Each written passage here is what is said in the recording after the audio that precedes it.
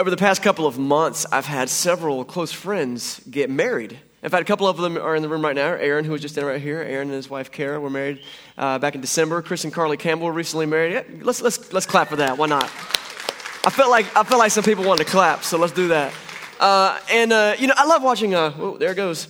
I love watching as newlywed couples kind of get settled into marriage. There's a phase that we call that. You know what it's called? The honeymoon phase, right? It's awesome. The honeymoon phase is cool. There's a lot more forgiveness. There's a lot more grace. There's maybe less fighting. There's more free time. And then like when you're newlywed, it's cool to see that. And I don't want to take that away from you guys or anybody else. That's an awesome period of time. But they realize, and so do those of you who've been married for longer than just a few months or even a couple years, that kind of changes, doesn't it? Like the honeymoon phase kind of shifts. My wife and I are going on 13 years of marriage this coming May, and that's like plenty of time to start getting things figured out. But then some of you guys have been married twice as long as us, and you're like, kids, And so it takes some time. And here's the thing, that there's this transition that happens between when you first start dating someone, and you first meet them, and you're just friends, and when you are married. In fact, there's a much bigger transition even from when you're single to when you're married. When you're single, it's all about you, right? Like you get to do whatever you want to. You get to do your schedule, your time, your job, your money. Somebody, whoop, whoop, back there. Hey, keep it going, man. Whatever you got to do back there.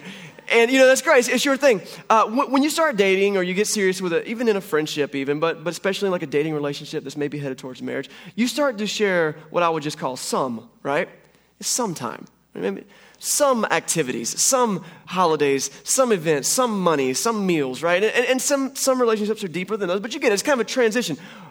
But then you get married. And all of those stuff's out the window. All that me stuff, me, I, mine, it just becomes we, us, ours, right? Like our house, our calendar, our schedule, our friends, our budget, our meal plan, our grocery shopping, right? The whole thing transforms from having time with someone to sharing a life with them. You see the transition there? I want to kind of give us those two pieces here. You've got time with someone, and then you've got sharing a life with someone. It actually reminds me of a funny commercial that's been on TV a lot lately. I didn't have to show this, but I just laugh out loud every time I see it. Maybe see it's an AT&T commercial. There's this, they're getting some information about data for video chatting. Check out this commercial. Right now you can get 15 gigs for $100, plus $15 per line. That is perfect because we are about to start the whole long distance thing. Yeah, and lots of data will mean lots of video chatting. How much is that? 15 gigs, that's over 40 hours of video chatting. Wow. Whoa. 40 hours, that's a lot of communication. Yeah. Yay, love! Yay, love! And sometimes that transition from sometime to all the time kind of goes, oh, wait, just a minute. And that's why a lot of us stay single for a long time, right? And that's totally cool. That's your prerogative. That's fine. Now, believe it or not, we're not talking about marriage this morning. You might have been like, oh, man, I came on Marriage Talk Sunday again. Why did I do that? We'll do that another day. This isn't actually a talk about marriage at all, but I tell those stories and kind of set up that difference between time and life together to get us started in a conversation about prayer. We've been in this series called What Happens When We Pray, and we've talked a lot about prayer. We talked about how to pray and when to pray and why to pray and what to say and things like that. And it's really important for us to get better and for us to have better prayer time. But there are some times in the Bible that we see some teaching on prayer that's not so much about time with God and time with prayer, but where the relationship is taken to a whole new level. You hear verses like this: pray without ceasing. Wow, how do I do that? That's more than just a couple minutes in the morning before I go into work, right? Like Chris said, sit in my car in the parking lot before I go into work and pray, and then I'll be good for prayer for the day. But then it says stuff like pray without ceasing. There's another passage that says, don't be anxious about anything, but in everything, by prayer and submission, submit your request to God. Everything? Like everything? Like I was standing at McDonald's, like I'm going to get the McDouble. I got to pray about this. Lord, what do I need to get from McDonald's? Like everything? Should we really talk to God about everything? This isn't about a prayer time. This is a transition about something deeper, something more meaningful, a lifestyle, a prayer life. And sometimes that can be a little overwhelming. Yay, love, right? How how do I do that? What does that even mean? Now, I need to kind of step aside and say this. I don't know where you are with prayer personally. I don't know where you are personally with Christianity. I know that we want to be a church that is very accessible to anybody at any level of their faith. Ultimately, we are Christians. We want to talk about Jesus and lead our lives towards Jesus and study from the Bible. But you might be in a place where you just came for the first time today, or you've only been coming for a little while. And always talk about prayer is like, okay, I get it. I get prayer. But now you're talking about a lifestyle.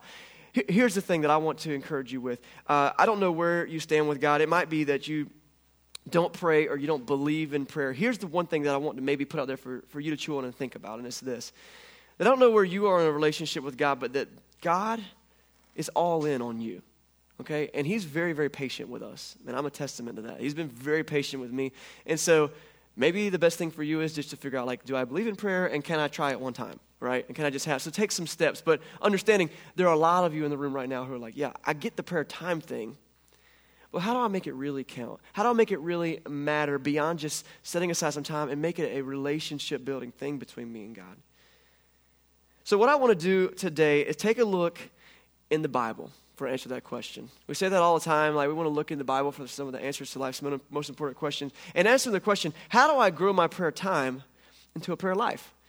I think that as we study the Bible, we can find a lot of principles, a lot of things. I like to, as I teach, to try to find some nuggets of truth and say, look, let's take these principles and try to work on them hard. So this morning, what I want to do is I believe that there's been a couple of stories that Jesus was involved in where he talked about prayer, where he gives us some principles to transition maybe from more of just a prayer time that's just a few minutes here and there to a lifestyle that's kind of this interlacing fabric as we build a relationship with God.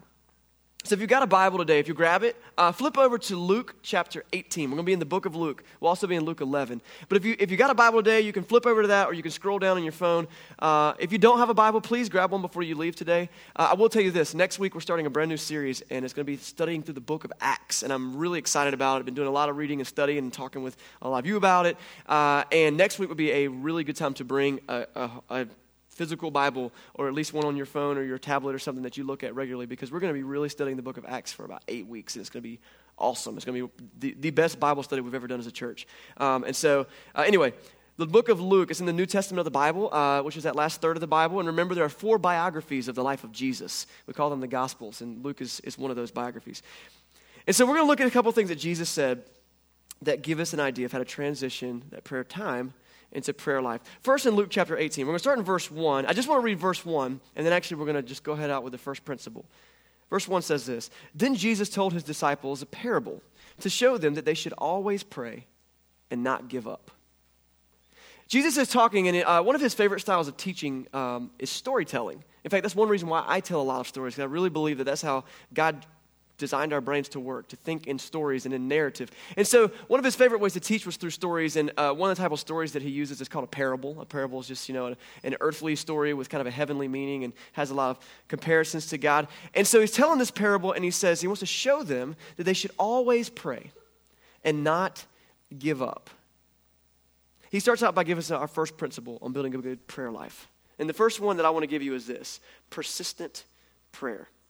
Always pray. And don't give up like those cats and dogs in the video. By the way, I just want to say I had nothing to do with that. I don't like cat videos, but if you do, I'm so glad that you enjoyed that. I'm just kidding. It was actually funny. When I saw it, I decided it was funny enough to show. All right. So persistent prayer is our first principle. And what I want to do is take a look at what Jesus says next in verse 2. Verse 2. He tells a story. He said, in a certain town, there was a judge who neither feared God nor cared what people thought. And there was a widow in that town who kept coming to him with a plea. Here's her plea: grant me justice against my adversary. For some time, he refused. But finally he said to himself, even though I don't fear God or care what people think, yet because this widow keeps bothering me, I will see that she gets justice. So she won't eventually come and attack me. Okay, so a really short story here, okay? And some of you are thinking, that's a really short story, Jesus. You made a really good point. I wish that Chris could tell shorter stories. Sorry, I'm not Jesus. But let's work through this story. I want to introduce the characters and meet them a little bit. First, we meet a judge. All right, we got this judge. Man, this guy must have been a jerk. Jesus introduces him pretty much like he is a jerk. Did you hear what he said about him? This guy neither feared God nor cared what people thought about him. You ever meet that guy? Maybe that guy or that lady was like one of your high school teachers. You're like, yeah, everyone hates that lady. She was the lady she's handing out the big project on spring break weekend. It's like, what? Really? Like we were going to the beach? Yeah, you got to be back first thing in the morning. Or she was the one who, like, it was homecoming weekend and there was a big football game and she scheduled the lab after school because I don't care about how much fun you want to have. And no one would stand up to her because she neither fear God nor care about what anybody thought. So that's where this was Judges. It's this kind of guy. He just kind of got this personality, like he's all business, he's no play, he's no relationship. Now, the second person we meet is a widow. And I got to give you a little bit of context for the culture here. This is first century, so 2016-ish years ago, and we meet this widow. We're in the Middle East, okay? We're in Palestine. We're near Jerusalem. We're in the Middle East. And if you look over there today, think about the status of women in that society. If you thought the Middle Eastern culture was oppressive to women today, imagine 2,000 years ago, okay? And so this is the society. Not only, though, is she a woman, she's also a widow. And an interesting thing there is that if you were a widow and you didn't have a man to speak for you, you actually didn't have a voice legally. You couldn't go to court and plead a case. You just couldn't do it. That didn't really slow her down, though, because she continues going to this judge. She's got something she needs to ask. And what is her request? Very simple request. She says, grant me justice against my adversary. I think it's a great request, by the way. Write that down. Like if you ever are in court, hey, judge, what do you want from me? Just grant me justice. That's what I want against my adversary. I'm not trying to get any special privileges here. I just want what's right. And so Jesus isn't specific about what she's pleading for here, but it sounds like a fair request. She's a woman and she's a widow. She has no legal standing in the community. She doesn't really have a quote-unquote right to go to the judge. I'm not a fan of that, by the way, just so you know. But that's just the way the culture it was. And she has to speak to this jerk judge who doesn't care what God thinks or what anybody else thinks. And so, man, she's in a tough situation. Now, a lot of us, we'll try something once. We'll try it twice. We might try it 3 times. But at some point, you're like, look, this is going nowhere. I'm just going to settle in and take it. Not this lady. Jesus says she just continued to go visit this judge over and over and over again. Now, I don't know if it was every day or once a week, or maybe she had to file a petition annually. Like, I don't know what the laws were there, but she continues to go. And then finally, one day, the story breaks down, something happens. I love what the judge says. He's like, even though I don't fear God or care what people think, because this widow keeps bothering me, I will see that she gets justice. This last line's great. So that she won't eventually come and attack me. Like, lady, crazy. Like, she just keeps on coming, talk to me. What's the phrase, that hell hath no fury like a woman scorned. And then Jesus is like, the end. That's the end of the story. So you get the characters, you get their play, you see what happens in here. Jesus is telling this story as an illustration about prayer. Normally when Jesus uses a parable, he takes the characters in the story and we do what we would call maybe a parable of comparison. In other words, the characters in the story are going to directly represent a real thing in real life. And so this person represents God, what he would do. And this person represents mankind and what they would do. But this was not a parable of comparison. It's actually kind of the converse of that. This is a comparison of a parable of contrast. A parable of contrast where actually he says, you want to see what God is not like? Check out this judge. It's just the way he tells the story. And we get the story of the stubborn judge and the woman who's not willing to give up. Now, Jesus does this thing a lot when he's telling his stories because in the setting, he's actually teaching. He tells the story, and then he says, okay, now let me give you the application. So we're just going to go right into it. Let Jesus teach it, not me. So verse 6. And the Lord said, listen to what the unjust judge says. And will not God bring about justice for his chosen ones who cry out to him day and night? Will he keep putting them off? I tell you, he will see that you get justice and quickly. However, when the Son of Man comes, will he find faith on earth? The first key to growing a prayer life is maybe persistence. Persistent prayer. God honors our persistence. He looks down and he sees this is what you need, and I see that it's very important to you. Talk to me about it. A lot. Sometimes I get home from work in the afternoons and my son will be standing at the glass door in front of our house with his football and be gazing out the window like, oh, and I'll pull in. I got my windows up and he's inside the house, but I can read his lips and already know exactly what he's saying. He's saying, hey, Dad, want to play catch? And he's got a football and he runs out to the car. He's like, Dad, you want to play catch? He loves football. He loves throwing the ball. I've thrown the ball like 5,000 times this weekend alone, okay? And so like we love playing catch. Well, I might need to do something first. I got to go in, I got to drop my bag off in the house or run to the bathroom or talk to his mom about something. I don't know. I'm walking in the house. And so sometimes I might immediately just play catch with him. But other times, I've got things I need to do. And so what does he do? Well, he's 9 years old. If you've ever had a 9-year-old, you know what he does. He follows right behind me. Dad, you ready to play catch yet? Oh, you got to put your bag down? Your bag's down. You want to play catch? You're going to say, Mom, something? What did you need to tell Mom? I already talked to Mom today. She's good. Walk into the house. You want to play catch? You want to play catch? You want to play catch? You want to play catch? You want to play catch? And he is persistent. There have been so many times in my life where he's asked me over and over and over things. Hey, Dad, you want to play Legos with me? Hey, Dad, I want ice cream. And he's unrelenting. Dad, I'm right here, and this is what I want. Can I have it, please? Please? Please? That's how kids are. And that's how parents we're aware of that. It's also how we can be aware of what they care about. And so, maybe sometimes we tongue-in-cheek are like, drive me crazy. But really, I'm like, hey, my boy loves to throw a football with me. That's awesome.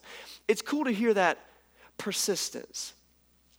Because he was so persistent, sometimes I've had times where I've actually changed my plans. Parents, you ever done that? They're like, can we please watch a movie? Can we please watch a movie? And you're thinking like, I didn't really want to watch a movie. All right, let's watch this movie for the 9th time. You're right? Why? Because it's really important to them, and you realize, why not? God says, what do you want from me? What's your heart's desire? Don't mumble your request in a side comment in some quick prayer time. Don't just mention it to a friend sometime. Don't just post it on Facebook. Like, all those things are good, but ask me. Tell me over and over and over. Not because God doesn't care and don't want to just give it to us the first time, but it's part of building a relationship with him. God says, what do you want? Talk to me.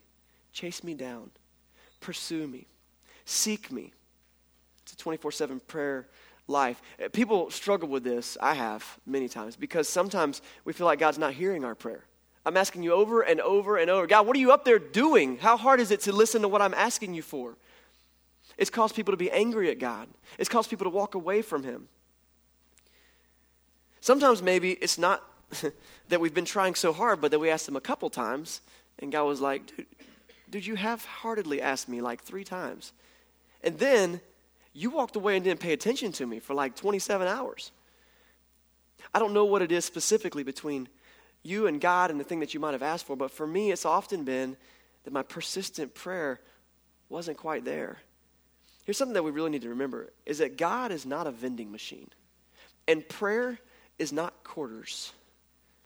Like, he doesn't have this vending machine in heaven of all the things that we might possibly have, and he's like, that's going to cost you 5 prayer. And we put those in, and it falls out, and he gives it to us. That's not how he works. Instead, prayer is the fabric of a living conversation between us and God. It's this back and forth. It's this building a relationship that leads to a life with him. And persistence is hard, because if we don't get what we want very quickly, it's really easy for us to walk away from God and become distracted and just try to do things on our own. Persistence is also hard sometimes because after all the work and after pursuing God, we end up getting an answer from God maybe that wasn't exactly what we asked for. Like, I asked for this, and at the end maybe I can see that God did hear what I was asking for, but that's not exactly what I said, God. That's not what I was looking for. The other day, my son was following me around the house. This time, he was asking me for ice cream. He'd been asking me all day long, Dad, can I please have some Breyers ice cream? I'm going to tell you, there are a few things better than Breyers vanilla ice cream. That's just, can I get an amen? Yeah, 6 of y'all got it. The rest of you, y'all need Jesus, because I'm talking, Breyers ice cream is good, but it's in the refrigerator, it's in the freezer, and he wants some, and he's asking me all day, and he's asking me, Dad, can I please have some ice cream? Please have some. And I keep saying, no, buddy, not right now, which I got to admit is kind of a stock answer that parents give when we just don't want to think for a second, like, not right now. What? I don't even know. Oh, you're on fire? My bad. Yeah, let's take care of that. But he's asking me for ice cream, and there's a little lull in the asking, and so it's evening, it's about bedtime.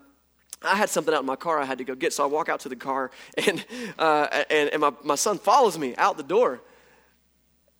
I'm like, what you doing? Did you need something out of the car too? No, Dad, I was just going to help you in case you need anything out in the car. And some of you guys are like, oh, what a sweet kid. But those of you who have parents are like, thumbs up, right? And we stopped in the yard. I'm like, no. Did you come out here to ask me for ice cream? And he was so funny. He was like, how did you know? Oh, yeah. I can read your mind, son. You want to hear the sad end of that story? He didn't get ice cream that night. Now, am I a mean dad for that? Like, we had ice cream, and it was like, there's time. We had spoons, bowls. Like, why didn't we have ice cream? Well, I was thinking about some things that he hadn't thought about.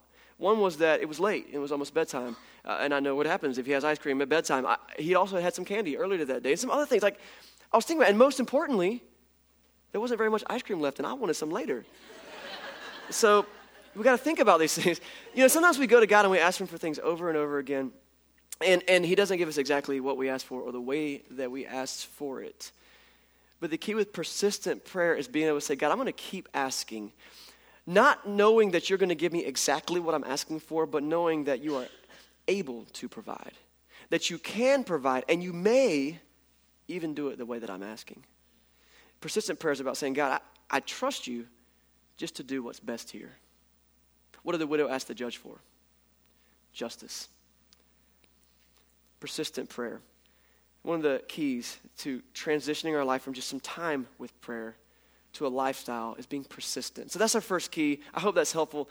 I want to go ahead and talk about the second key. We find it in Luke chapter 11. We actually were there last week as we studied through prayer. And so we're actually right after the story we studied last week, if you remember. The second key to prayer, if you want to go ahead and write it down or just remember, is bold prayer. Bold prayer. So persistent prayer and bold prayer.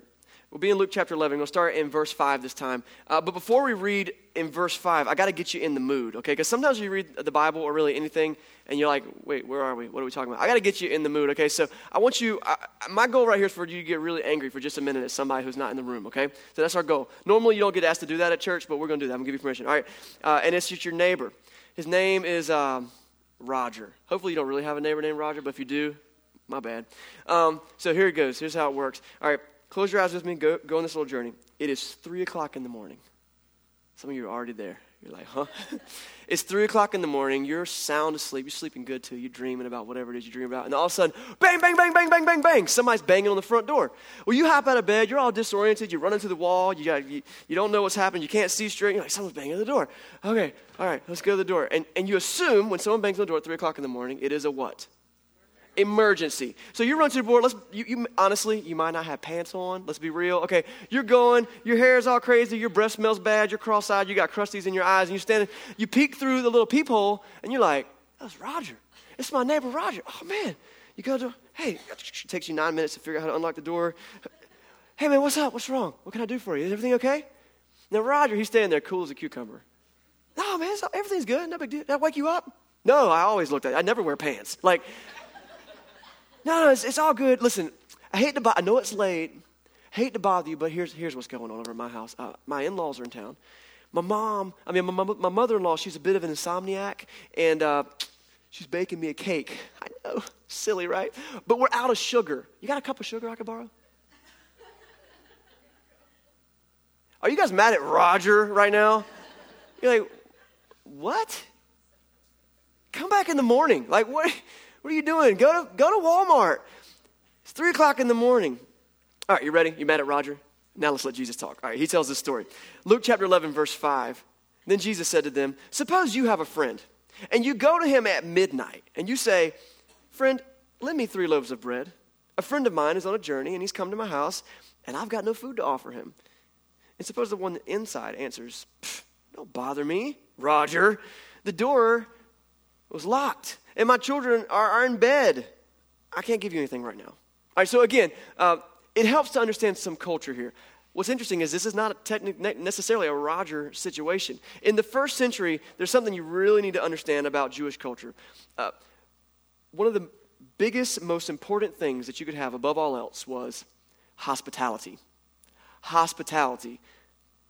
One of the worst insults that you could throw at a guest was to not be hospitable to them and to make it look like you weren't ready. And so for the guy who's knocking on your door at the midnight, if it were a battle between making your neighbor mad or looking like a bad host, sorry neighbor, like I didn't have any bread for my guest, and so I'm banging on your door. So as Jesus tells his story, his listeners would have understood that. The dilemma that the poor guy was in, I don't want to wake up my neighbor, but man, I got a guest and I don't have any bread in the house, and Walmart hasn't been invented yet, so sorry neighbor, knock, knock, knock. Incidentally, this is interesting. It also worked as kind of a catch-22 for the dude in the house because his neighbor's asking for something. What does he got to be? Hospitable. Like, okay, and so this is what Jesus says in verse 8. I tell you, even though he will not get up and give you the bread because of your friendship, Roger, we might not be friends anymore, yet because of your shameless audacity, he will surely get up and give you as much as you need. What in the world does this story have to do with prayer? What Jesus is talking about here is bold prayer. Like the person at the door, that's you praying. The guy inside, that's God with the bread. And what Jesus is saying is that the sheer audacity of our bold request to God is saying, neighbor, I'm in a tough situation. I can't figure this out by myself. I need your help. And the neighbor would say, okay, man, I see the pinch that you're in. Let me get you some bread. And don't come over tomorrow morning because I don't want to see your stupid face anymore. Maybe God feels that way sometimes. I don't know, but I think maybe the neighbor would. You know, if you're a praying person, I wonder, what are the things that you pray about? Do you pray bold, audacious prayers to God? Do you go to God and ask him for huge things, or do you ask him for safe, simple prayer? Like if you're going on a first date and you don't want the relationship to get too deep, you're probably going to have a shallow conversation with that person. Nice weather we're having. I like this restaurant. Yeah, I've been here before. By myself, not with anybody else. First time with a person other than me. I'm going to get the ziti. You don't want to go real deep in the conversation. If you're socially unaware, you may accidentally step over some of those boundaries and get too deep too soon. So, how many kids do you want to have? What kind of neighborhood do you want to live in? Like, you want to get married next week? That'd be great. Like, because the deeper things we talk about, the more serious we're taking that relationship. The thing is, sometimes we do it with relationships. We're pretty bold in the way we approach relationships, and we miss. Like, have you ever heard of someone, and maybe it's been you, sorry if it's a tough nerve, but it's real, it's been actually probably good for you. You ask someone to marry you, like, that's happened, and the person says, no. That was bold. To go out on the limb there and ask for a bold thing, because I wanted to test the depths of this relationship, but even them saying no is actually helpful, right? I know where I stand with you now. That's good. It hurt my feelings, but I know where I stand with you sometimes. God says, pray. And ask me boldly. Be audacious with your requests. How much do you trust me? How much are you willing to let me hold? I was reading a book this week about a guy who, he's a pastor at a very influential church in his community. And hundreds and hundreds and hundreds, actually I'll even go and say thousands of people have come to Jesus because of this church that he works at and because of his preaching and all this stuff. And people have asked him, like, how has your church been so effective in sharing God's word with people? And they said, well, when we first began, we decided that we were going to be a leadership that prayed things that could not happen unless God was involved. Because we never want to get the credit for it. Wow, what kind of prayer is that? I want to pray things that says, I only want to pray things that are only possible if God is in them. Because sometimes if I try to do things on my own, they fail. And sometimes when things happen and maybe I was in the middle of it, I might get a little big-headed about it. God says, ask me your bold prayers. Because of your boldness, I'll give you everything you need. It's been said that what you pray for actually reflects what you believe about God. Like if you pray little small prayers, maybe it's that you have a belief in a little small God. If you pray really big, bold prayers, maybe it's that you believe in a really big, bold God. As each of us are working through our own prayer time or prayer life, my challenge for us would be to say, what are we asking for? Are we asking for things that I could probably do like on my own pretty easily? Dear God, please help me go to work today. Like, well, that was good. Please help me interview for a bunch of jobs. Well, that's good. And maybe God can open some doors for you, but what if you said to him, God, I've got a family member who is really struggling with their faith. God, I don't know what to do for them or what to tell them, but could you please bring them comfort? Could you please bring them help? Could you please put something in their life that would answer that? Wow, you see the difference between those two prayers? This is something I could do by myself, sort of. This is something I cannot do unless God steps in. Bold prayer. Last week after church, there were a group of ladies. You might have seen them. They were standing in the back corner, back over there. And it was after church, and they were standing in a circle, and they were praying. And I'm a ham, and I'm a cut up, and it was funny. I was laughing and playing with some people. And I was like, la, la, la, la, la, talking. And I saw one of the ladies in the group. I was going to say something to them. I was like, oh, you guys are being serious. And they were praying. They were seriously praying. In the middle of that circle was, some of you know Christy Rivers. And Christy had asked for prayer among some of her friends. And she'd gone to the doctor recently and got a report that there was like a mass in her lung. Yeah, and we all know what that could mean, right? It's not pretty. It's not fun. It's not something we look forward to. And so Christy's nervous about that, and she's scared, and she says, what do? I need to go to my friends and ask for prayer. And in that circle, those ladies prayed, and they prayed things like, Dear Lord, we pray that this is not what we believe it may be. We know that you're able to heal Christy. We know that you're powerful beyond anything that we could understand. And we don't know what you can do in this situation, but Lord, please act. Act now and make a difference in Christy's life. The next day, I had heard about it too. The next day I got up. I have a journal this year. I got a book to write in prayers in because I've been slack about praying, I'll be honest. And so I'm trying to get better at it. So I'm writing down my prayers, and I wrote some of the same things for Christy. Dear God, I don't know what's going on inside her body right now, but you do. You're the great healer. You're the great physician. You're the creator. You can touch her life and change it. Please give her the faith to know that that's possible. Give us the faith to know that's possible. I knew she had a CT scan at 10 o'clock in the morning on Monday. So a lot of people were praying all day. Later that day, I want to tell you what Christy posted on Facebook. She said, God is good, and I believe in the power of prayer. Thank you to all who prayed for me and had me in your thoughts. The CT scan today was negative for cancer. I don't know what God did there. I don't know if he was like, look, it was never there in the first place, or if he was like, look, there was something there, and I completely changed it. I know I found out a little bit more about what tests went on with there and the results, but here's the thing that I found, is that what that was able to do for Christy was build her faith that God loves her, and that prayer works, and that the community of Christian friends around her love her, and they're there for her. When we pray for bold things from God, what it does is strengthen the bonds and the depths of relationship with him. Like that first date where you're not going to ask the real deep questions, but by the time you're best friends, or you've been married for a long time, or you've known each other for decades, you can talk about anything.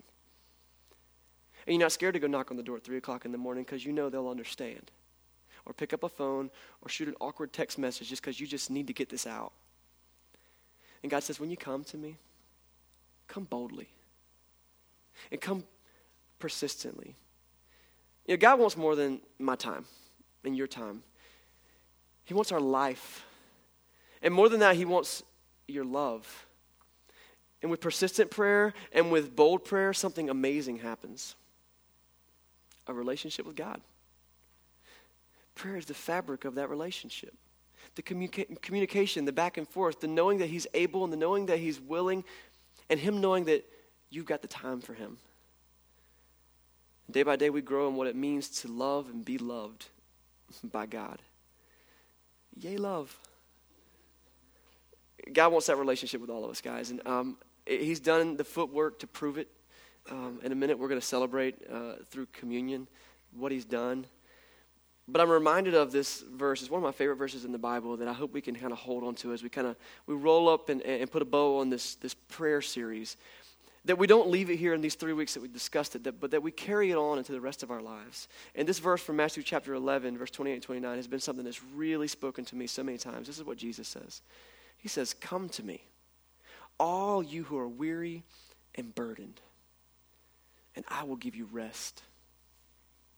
Come to me, all who are weary and burdened, and I will give you rest.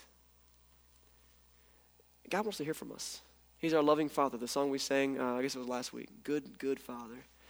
He wants to hear from us, and he wants to tell us that he loves us. You know, Jesus doesn't just want some time with you. He wants to be present in your whole life. So, let's pray persistently and boldly. In fact, I'd like to pray right now. Can we go to God? God, thank you for showing us over and over again that you're able. Some stories are like Christy's, and we just praise you for kind of giving us exactly what we asked for. And then other times, there's still mystery to it, and we ask for things, and we don't even understand why you wouldn't give us those things. But please help us to trust in your grand design. Help us to trust in your knowledge and your wisdom of what's best for us and what's best in the world. Let us leave that stuff to you so that we can work on the day-to-day stuff. Last week we talked about just praying for the things we need every day, our daily bread. God, thank you for that. And thank you that when we run out, we can go knock on your door. Father, I pray for this church family right now as we've kind of been in the mindset of prayer for several weeks. I pray that it can be something that's faith-building, whether it's just, I don't know, Christy's story that I told this morning or others that I've actually heard over the last 2 weeks, that we can share with each other, like, I've been praying for this, and then God really showed up. And this is something that I could have done by myself, but God showed up, gave us the faith to give you the glory. May we be persistent. May we be bold. We pray in Jesus' name. Amen.